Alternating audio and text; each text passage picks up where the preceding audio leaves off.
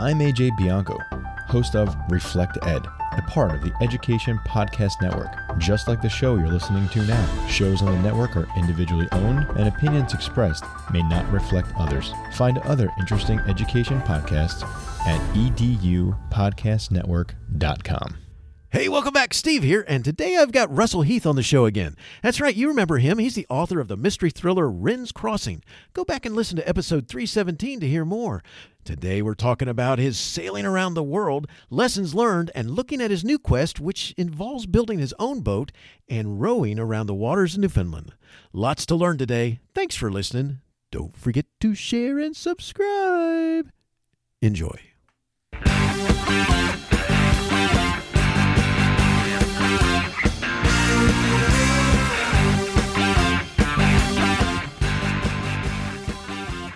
You are listening to Teaching, Learning, Leading K-12, a podcast for educators, helping you help kids achieve their dreams. And now here's Steve with this week's show. In his teens, Russell Heath hitchhiked to Alaska and lived in a cabin on the banks of the Tanana River. In his 20s, he lived in Italy and then traveled overland across the Sahara, through the jungles and over the savannas of Africa and into southern Asia. In his 30s, he sailed alone around the world in a 25-foot wooden boat. In his 40s, he wrote novels, and in his 50s, he bicycled the spine of the Rockies from Alaska to Mexico. He's worked on the Alaska Pipeline as an environmental lobbyist in the Alaska legislature and run a storied environmental organization fighting to protect Alaska's coastal rainforests. In 2010, wanting more frenzy in his life, he moved to New York City, where he dug deep into leadership development and coaching. He now lives in a cabin on the coast of Maine, coaching business and nonprofit leaders, intent on making big things happen in the world. He's the author of the books Broken Angels and Wren's Crossing, which came out just recently. Today, we're going to focus on building boats, sailing around the world, and his latest adventure in Newfoundland. Russell, great to have you on the show again. Thanks for joining me today, and say hi to everyone. Hey, hi to everyone, and thanks, Steve, for having me. I really appreciate it. Looking forward to this. Well, it's great to have you back, and I am too. And I one of the things that I want to get you to talk about is you've had some really cool adventures, and you're preparing for another new adventure. And what I'd like to do is start with this. You sailed around the world in a 25-foot sailboat that didn't have any electronics. You also didn't know much about sailing at the time. Could you tell us a little bit about, before we go into this, what inspired you to pursue that journey?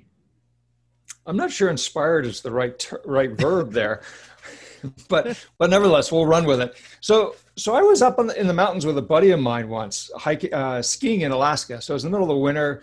We were in the middle of a cloud. We couldn't see anything. And my buddy had done 2 tours in Vietnam as a Marine, and we didn't know it then, but he had PTSD.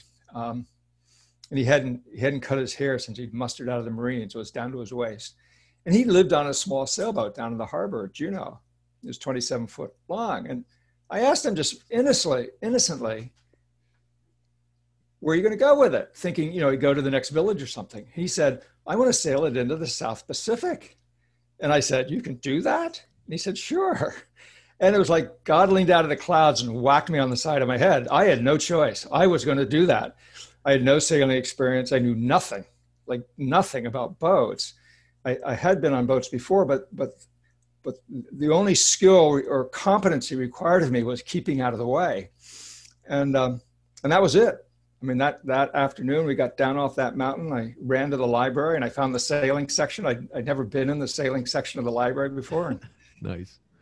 Pulled off a book on sailing. That's awesome. This is just, first of all, you're skiing in Alaska, and then suddenly you start thinking about boats because your friend lives on a boat. And I love that. That's because this ends up to be quite an adventure. Yeah. So can we talk a little bit about the boat that you're going to end up using? I mean, where did she come from, and did she have a history of her own? Yeah, great question. So the class of boat she belonged to was called Virtue. It's Vertue. And the Virtue was a class of boat that was designed by a British yacht designer in the 1930s, a man named Laurent Giles. And his commission was to build a boat that was robust enough to sail offshore and be single-handed, that is, have only one person on her. And the boat he designed ultimately was the Virtue, again, 25 foot long, about 4.3 feet deep of draft. is an epic boat. She's beautiful. She's got gorgeous lines, and she's really robust. Of course, she was built of wood back then, really robustly built. And a lot of people started sailing her offshore, and understand there was a, back then, particularly before the war, but really up until the 60s, the only people that sailed offshore went on big boats with professional crews. And there was a rule of thumb that a skipper's lifetime is measured by the length of his boat. So a 25-foot boat, I would have been dead before I set sail, since I was older than 25. But Nice. But yeah, small boat, and she was really one of the first small boats to go across oceans. That's awesome. And it's all you have to do is hear you tell stories and show your pictures from the trip, that you get a sense that you kind of get connected to your boat as a buddy, and someone who's going to take care of you. So I love that. You left from Alaska with a friend. Did he stay with you around the world when you were by yourself? What was it like to be by yourself for lengths of this trip? I've heard you say that you really don't sail around the world by yourself, and can you explain that comment as well?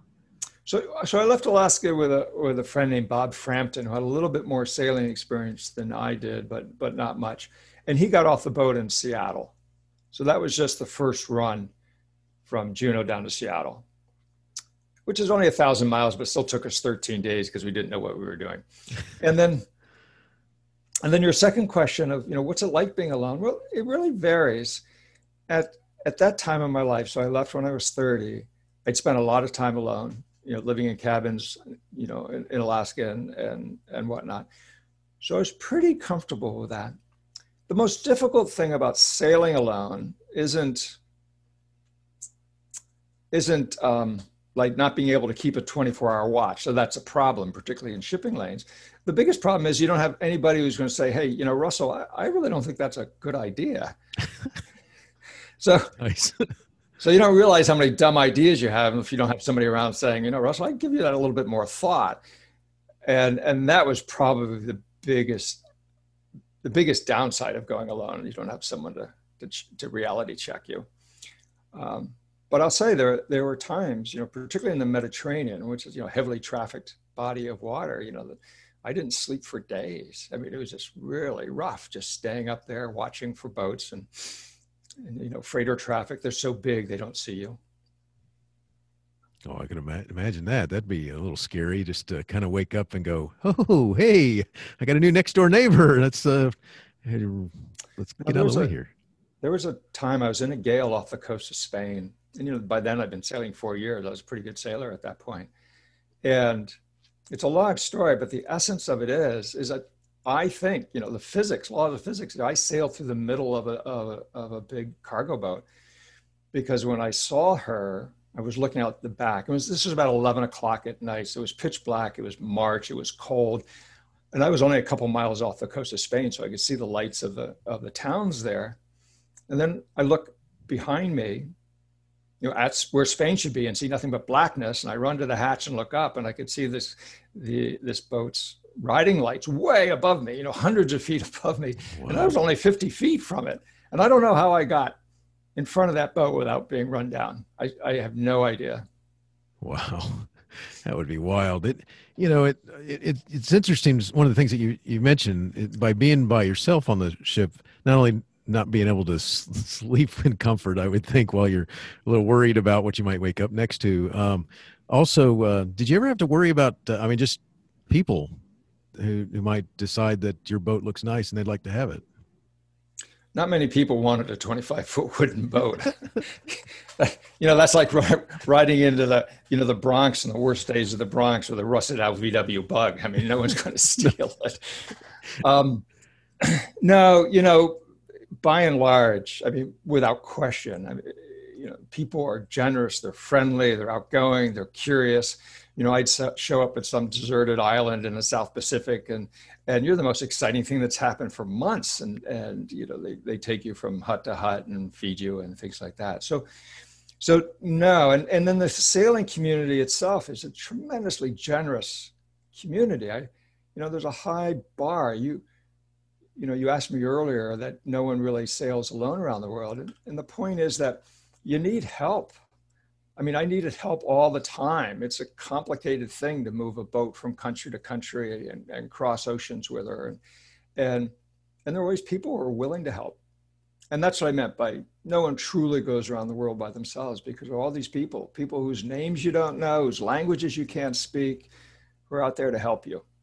That's cool, because I know when I've listened to you tell the a majority of your story of the whole trip, and it's you see that from place to place and time to time. And one of my favorite parts of the story is just in the beginning when you go into Mexico and you don't realize that you might have to have papers that allow you to even come into the dock someplace, and I guess the officials there helped you figure out what you needed.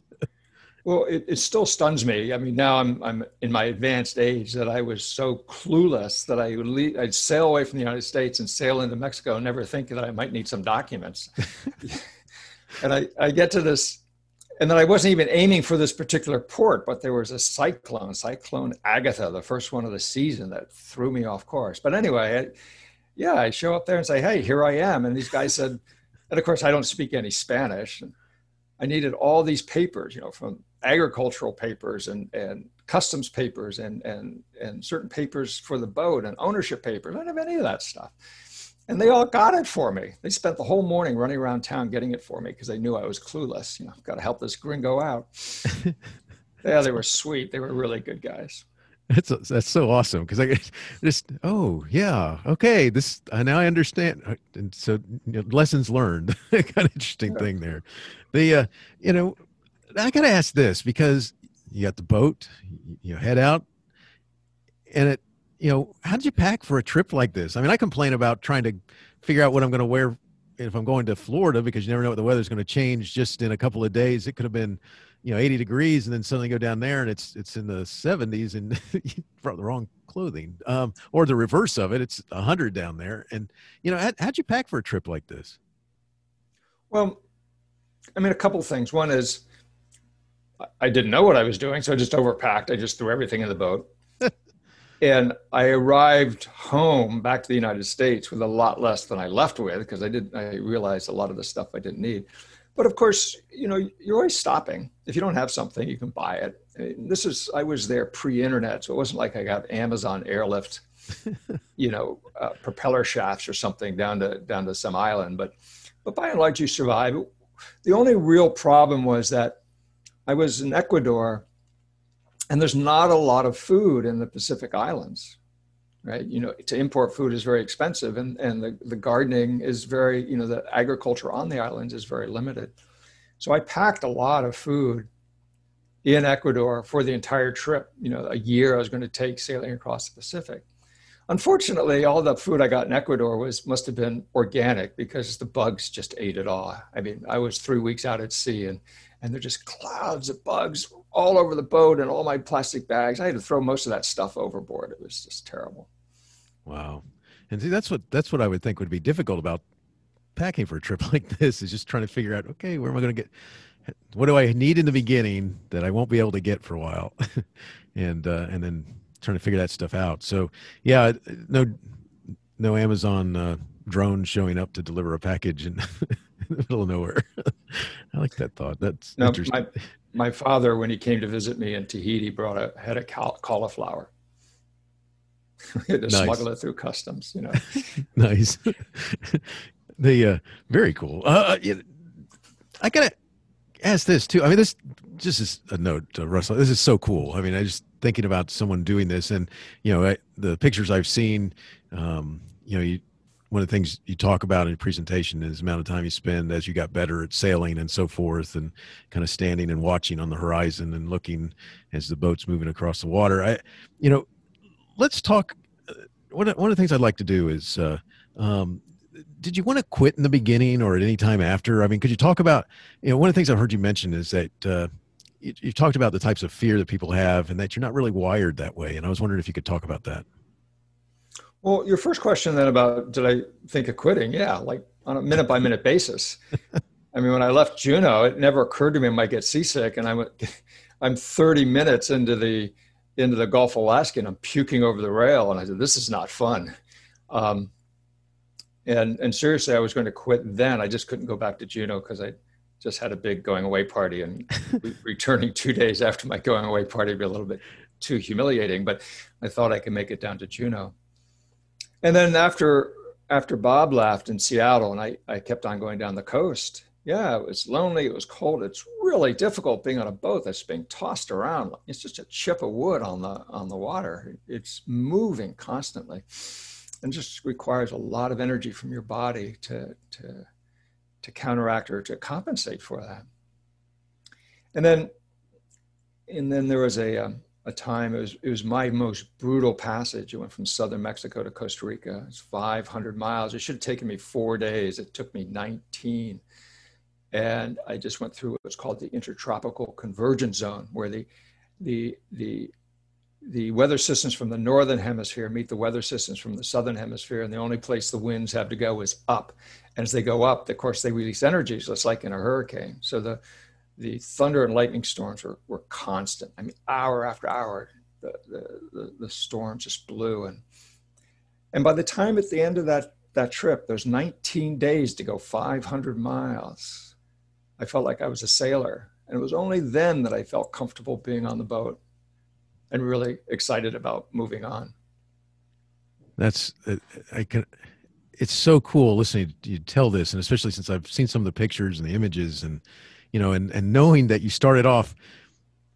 I mean, I've heard you make jokes out of it, but you're starting off with very limited understanding of what you're gotten yourself into, and then to be involved in those winds. And I can't imagine what those seas were like. Like you said, just like a chip of wood floating on, being tossed around on the water.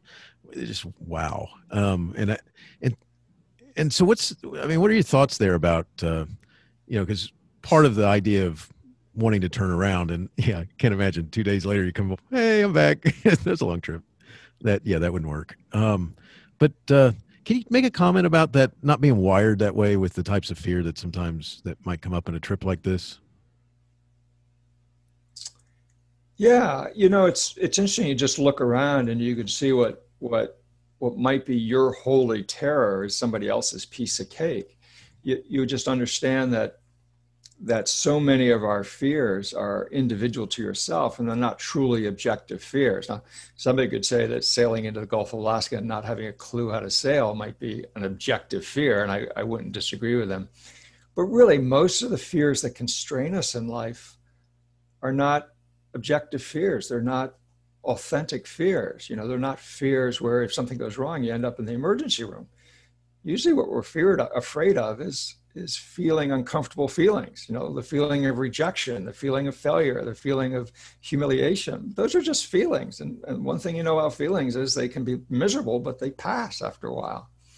Yet nevertheless, they stop us in life. And when I look at my life, most of the times that I've been stopped have been not because somebody was pointing a pistol at me, but because I was scared to pick up the phone and call that hot chick and ask her for a drink.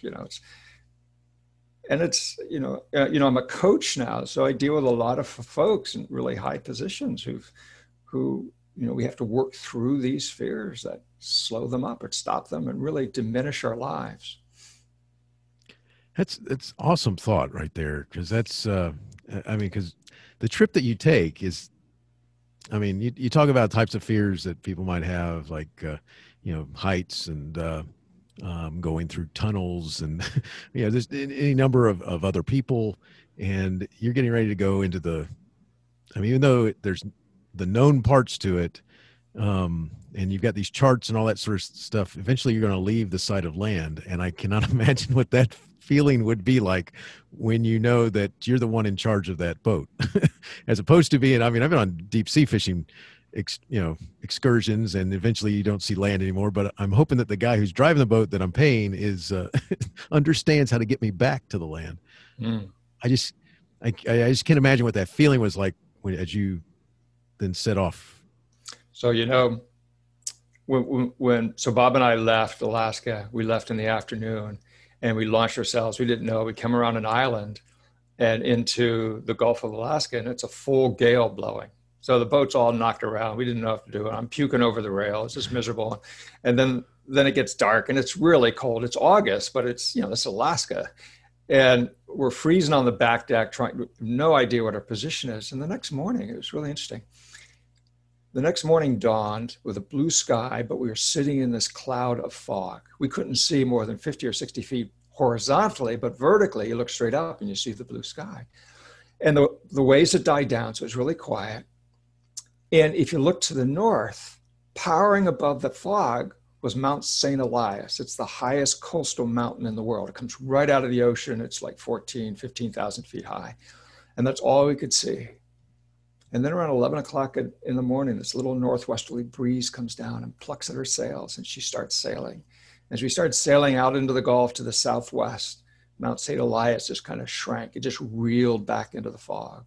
And that was my last sight of land for quite a while. Wow. That's cool. That's wild. Let's talk a little bit about using a sailboat.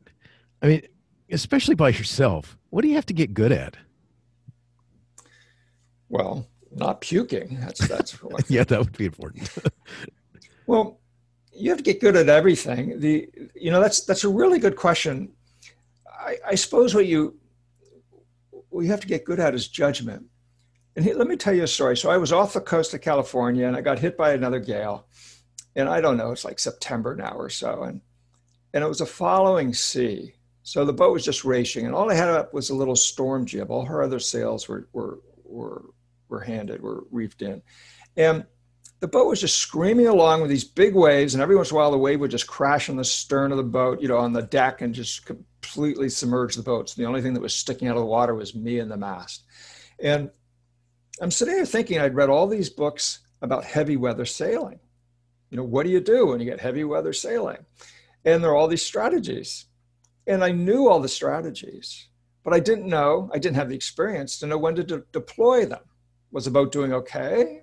We're now doing just running under a storm jib, or should I be hove to, or should I be hove to a sea anchor, or should I be streaming warps, or should I be kissing my ass goodbye? I mean, I didn't know what to do because I didn't have the experience. And since I'm fundamentally a lazy guy, I didn't do anything, and the boat survived. But I think that would be the answer to your question: is that you can have all this book knowledge, but if you're not there on the street, you're not out there really with the experience of what it really means. You don't know how to apply that book knowledge. That's such an awesome thought, because you have to have a lot of knowledge to pull from, I would think. And, and then experience is going to teach you, shouldn't have done that one. And I love what you said earlier, which is you didn't have anybody to say, Russell, that's not a good idea. Right. So all that kind of combined together is just fascinating, because it's like you said, if you do make a bad mistake, you could end up dead. Yeah, exactly. Mm-hmm. So very cool. To say the least, knowing navigation techniques would be a requirement, I would think. What tools did you use? I mean, and could you talk a little bit about the issues you had in navigating? Because one of the things I've seen when you've presented is, that whole thing when after you leave the coastline and then you head out and you're going to Pitcairn, heading out there. Pitcairn, yeah. So two things. One is, I didn't know how to navigate, and I didn't want to use a GPS. I wanted to do sextant, and I thought I'd learn how to use a sextant on my way down to Seattle, right? And because I had too many other things to do in Juneau, and there are two problems with learning how to navigate on my way to Seattle. One is that I was seasick, so I couldn't read any of the manuals, and two is you had no way to check your sights. You take your sights, and the X you put on the ocean could be anywhere in the North Pacific. There's no way to confirm it. But you're sailing south along the North American continent, maybe a couple hundred miles offshore, but if you turn left, you're going to run into it eventually. So that wasn't much of a problem. But a year, almost 2 years later, when I'm sailing to Pitcairn, and Pitcairn's the island where the mutineers on the Bounty holed up after they set Captain Bligh adrift in his longboat. And it's south of the Tropic of Capricorn. And I left from the Galapagos, and it was 2,700 nautical miles, about 3,300 statute miles, which is as far as San Diego to Lubec, Maine, complete diagonal across the country. And I still hadn't figured out this sextant thing. that I'd read all the books. I think I was doing all the calculations and reductions correctly, but all the way down the coast, I kept missing my ports. But again, on the continent, you're eventually going to find something. But Pitcairn's only a mile in diameter. It'd be really easy to miss. And the next stop is Antarctica. So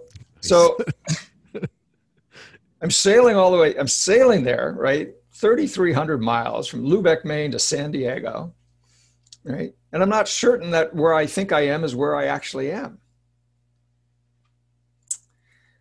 And then it gets worse. I don't know how complicated you want me to get here, Steve, but what's worse is when you go underneath the sun. So I started out with the sun south of me and I ended up with the sun north of me. And when you're underneath the sun, you can't use it to navigate. Oh, wow.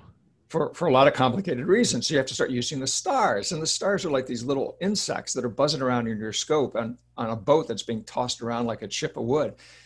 And they all look the same. So you're not even sure you're getting the right star. So it's really difficult. But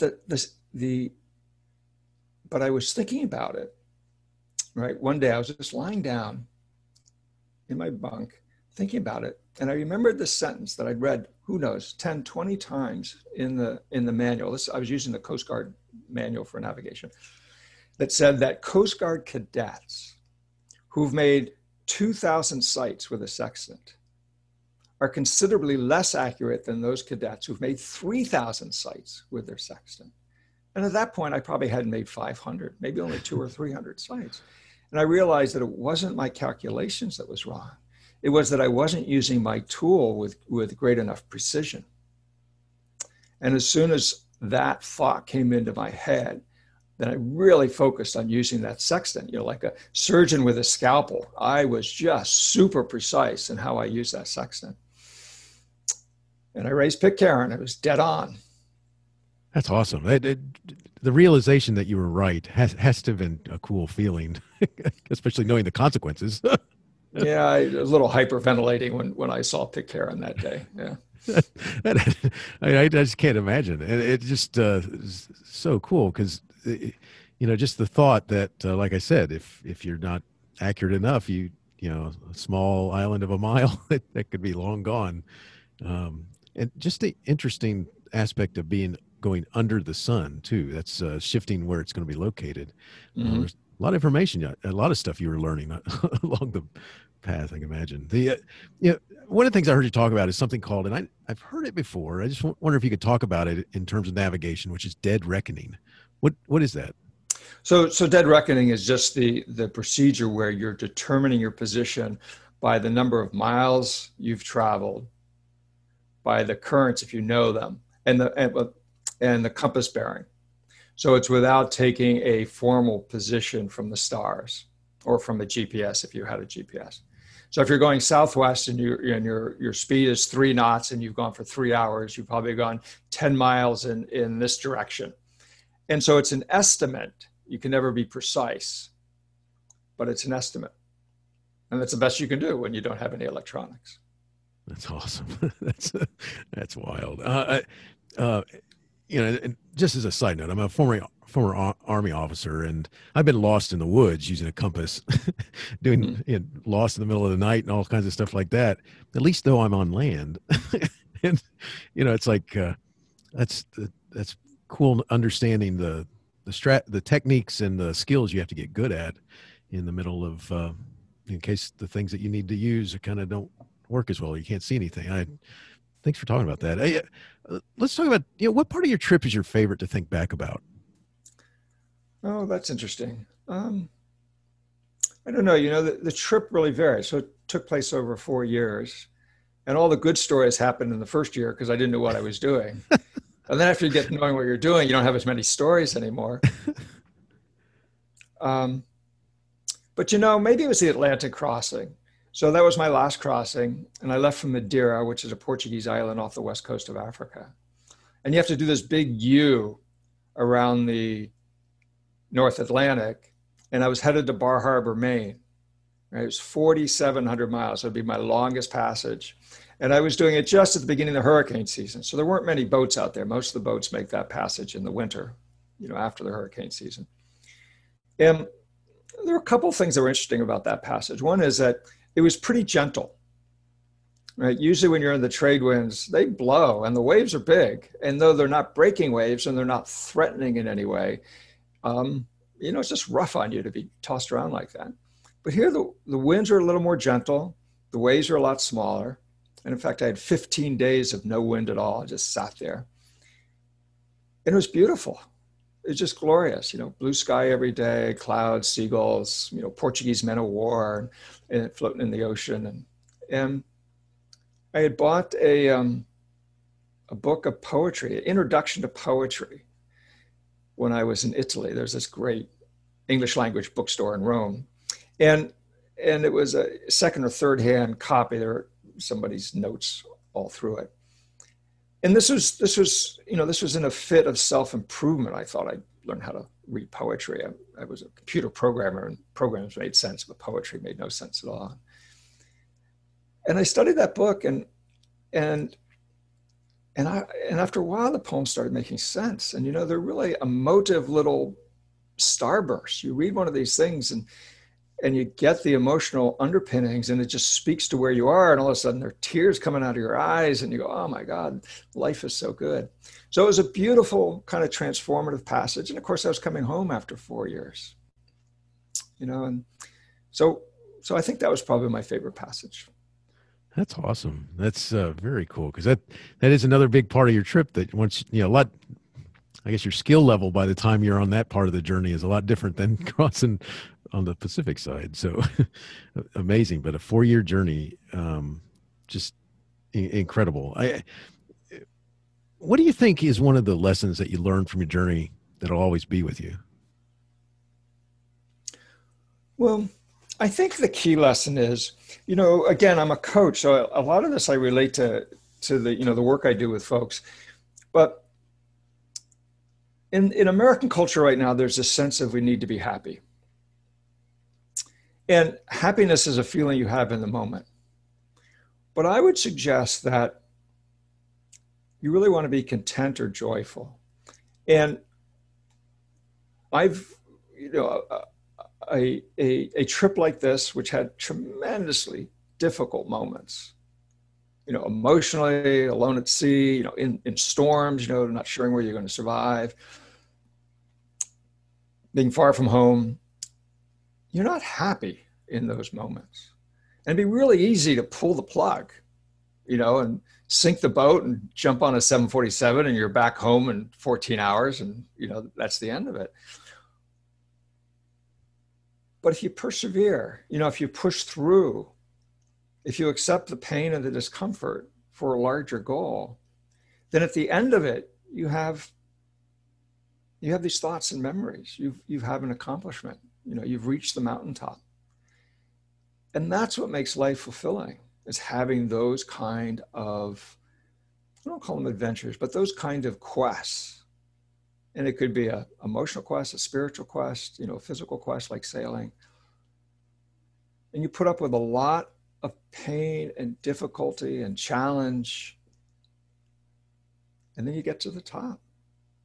And it changes your life. So my suggestion would be is really, you got to know yourself to know that you're on the right quest, of course. But don't try and be happy. Try to be challenged. Try to let the juices flow. Happiness will come, but don't worry about it in the moment. That's awesome. I think about the images that I've seen that you've shared, and one of them that you talked about is the time that you spent, and you're standing, this giant head of hair, and you're standing there leaning against this board type of railing type thing, and you talked about that part in your presentation about the amount of time that you spent there just looking and thinking, and I love what you just said, because I can imagine you've overcome some of these challenges, and now what challenges are ahead, and instead of, and that thought just sounds true, because too often we think about the idea of happiness versus there's not necessarily happiness associated with I can do this, except the celebratory type feeling you might have when you accomplish it. Great thoughts. Awesome stuff. Did you want to say anything about that, by the way, when you're kind of thinking and looking out the ocean, that part I was talking about? Well, Yeah, I spent a lot of time daydreaming. You know, after a while, your daydreams get really boring because it's the same damn theme. You know, Russell's king of the universe, Russell, sexy, you know, dude that all the women are falling over. After a while, you get tired of those. And I didn't know anything about brain training or anything about meditation, any of that stuff. And it would have been interesting to have had some of that training, because I think, you know, the only way I'm going to really get good meditation is if I if I commit some heinous felony and I'm locked away in solitary for the rest of my life. I get really good as a meditator. But I had that opportunity on the boat and I just didn't know about it. So, you know, I look at folks like, say, Plato, right? So he writes some of the defining literature in the Western canon. And I think, how the hell did he do that? Because anytime I go for a walk, I'm just daydreaming. How was he thinking about, you know, the Platonic ideal? I mean, give me a break, you know. I don't know how those guys do it, but there was some wasted time on that boat. I'll put it that way. Gotcha. I like that. You know, well, let's talk about, you have a new, and I called it an adventure before, but now I should be calling it a new quest. You have a new quest. You're building a boat and making plans for a trip. Could you talk about what that trip will, what's going to happen on that trip, and tell us a little bit about how the boat's coming along? So the trip would be to build a boat. It's going to be a 75-foot wherry. And wherry was initially designed in the 1500s or 1600s in England to transport people across rivers, mostly the Thames in London. It's a flat bottom boat, but it's a beautiful, beautiful design. And put a sliding seat in her, you know, like in rowing sculls, and row her around Newfoundland. And that's the plan. And I've had this plan for like 20 years. And really, there's the romance of it. I've always wanted to build a boat. It'll be a real challenge for me because I'm not very meticulous. I'm not, and a boat, unlike, say, building a box or a chair, you know, the boat's got to be pretty symmetrical on both sides. If it's a quarter inch too big on one side, then it's not going to go straight. So it's going to be a real challenge for me to be as meticulous as you need to be building the boat. So I'm really looking forward to that. And then to row around Newfoundland. Newfoundland, if you've never been there, it's this extraordinarily beautiful place. And it's got this deep, jagged, sunken coastline. I'm just really looking forward to exploring it. And the three, of course, it's a desperate attempt to counteract 40 years of sitting in chairs, because rowing is going to really strengthen my back. And so maybe I can get into my 80s and 90s without being crippled by too many years in front of a damn computer. I love that. And you know, correct me if I'm wrong, but from what I understand, I've never been there, but I do understand that it's not exactly that you can run into some pretty serious weather and storms and little coolness out there. Yeah, you just look at it. You know, you got three different weather systems all converging in Newfoundland. You've got the Gulf Stream and the warm waters from the south. It's coming up the coast of North America. Then you've got the fresh, brackish water and warm water coming out of the Gulf of St. Lawrence, which is coming from the Great Lakes. And then you got the cold Arctic water coming down from Labrador and Baffin Island, and it all meets in Newfoundland. And yeah, it's got some weather there in Newfoundland. It's not Tahiti.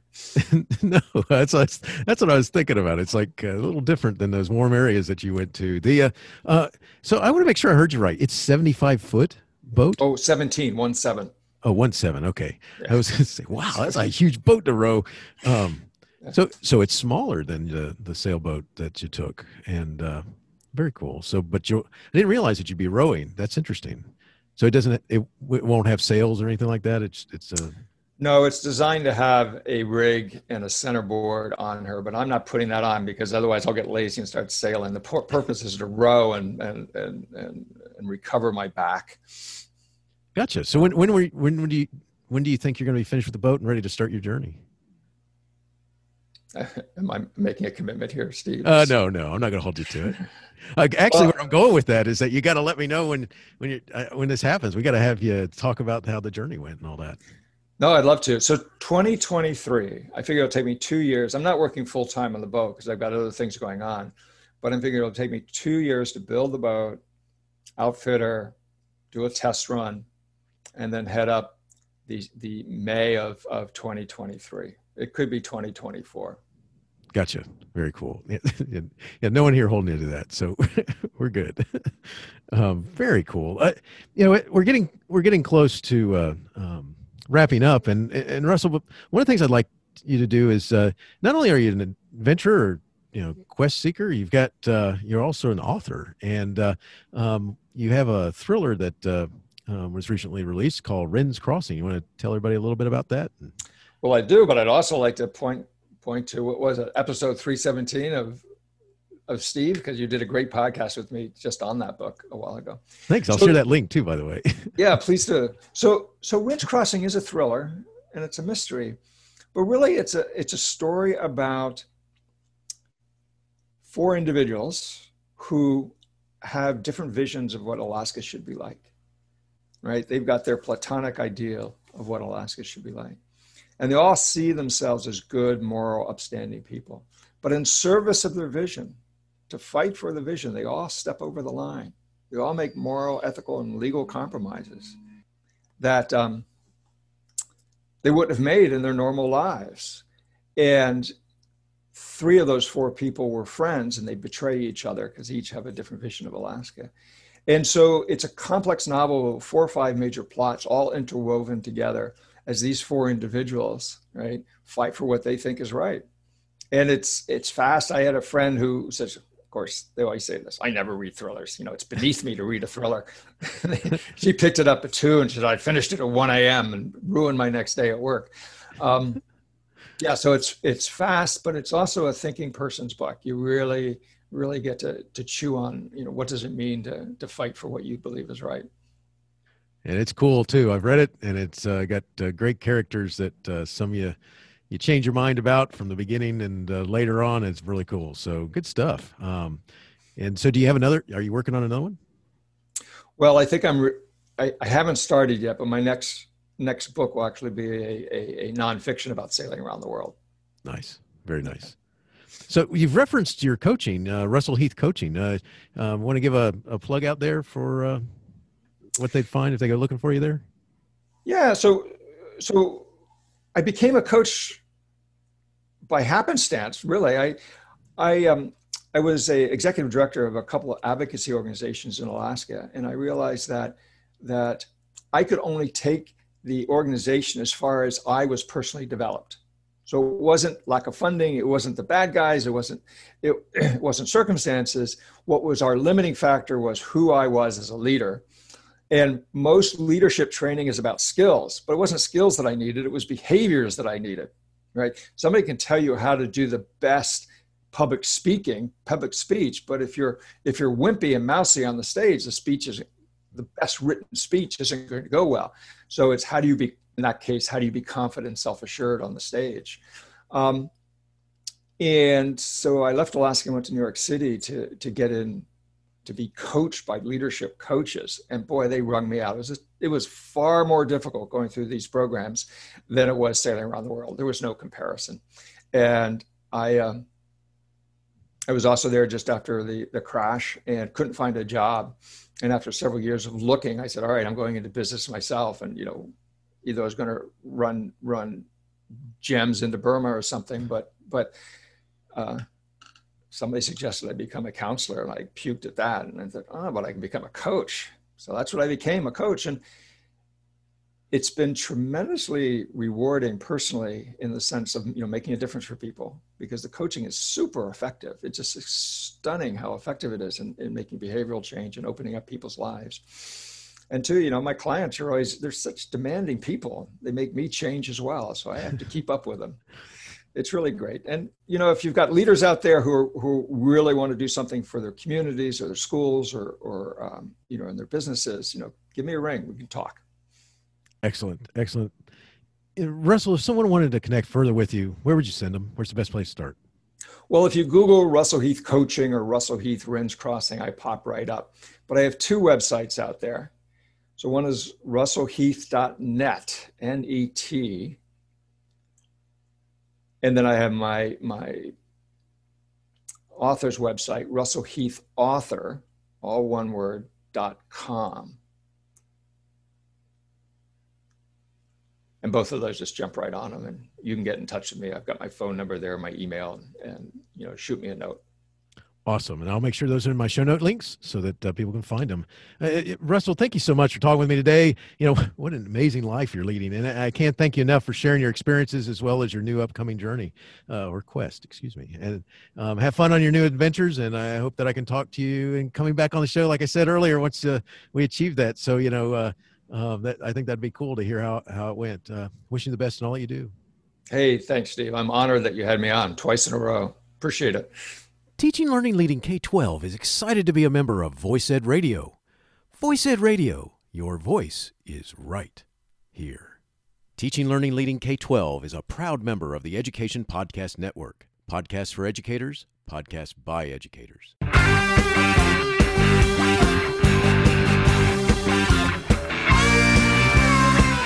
The opinions expressed on Teaching Learning Leading K-12 are those of the guests and host. Teaching Learning Leading K-12 is intended to share ideas, advice, and suggestions for classroom teachers and school administrators. Teaching Learning Leading K-12 is produced for educational purposes. Thanks for listening, and I hope you'll share it with your friends.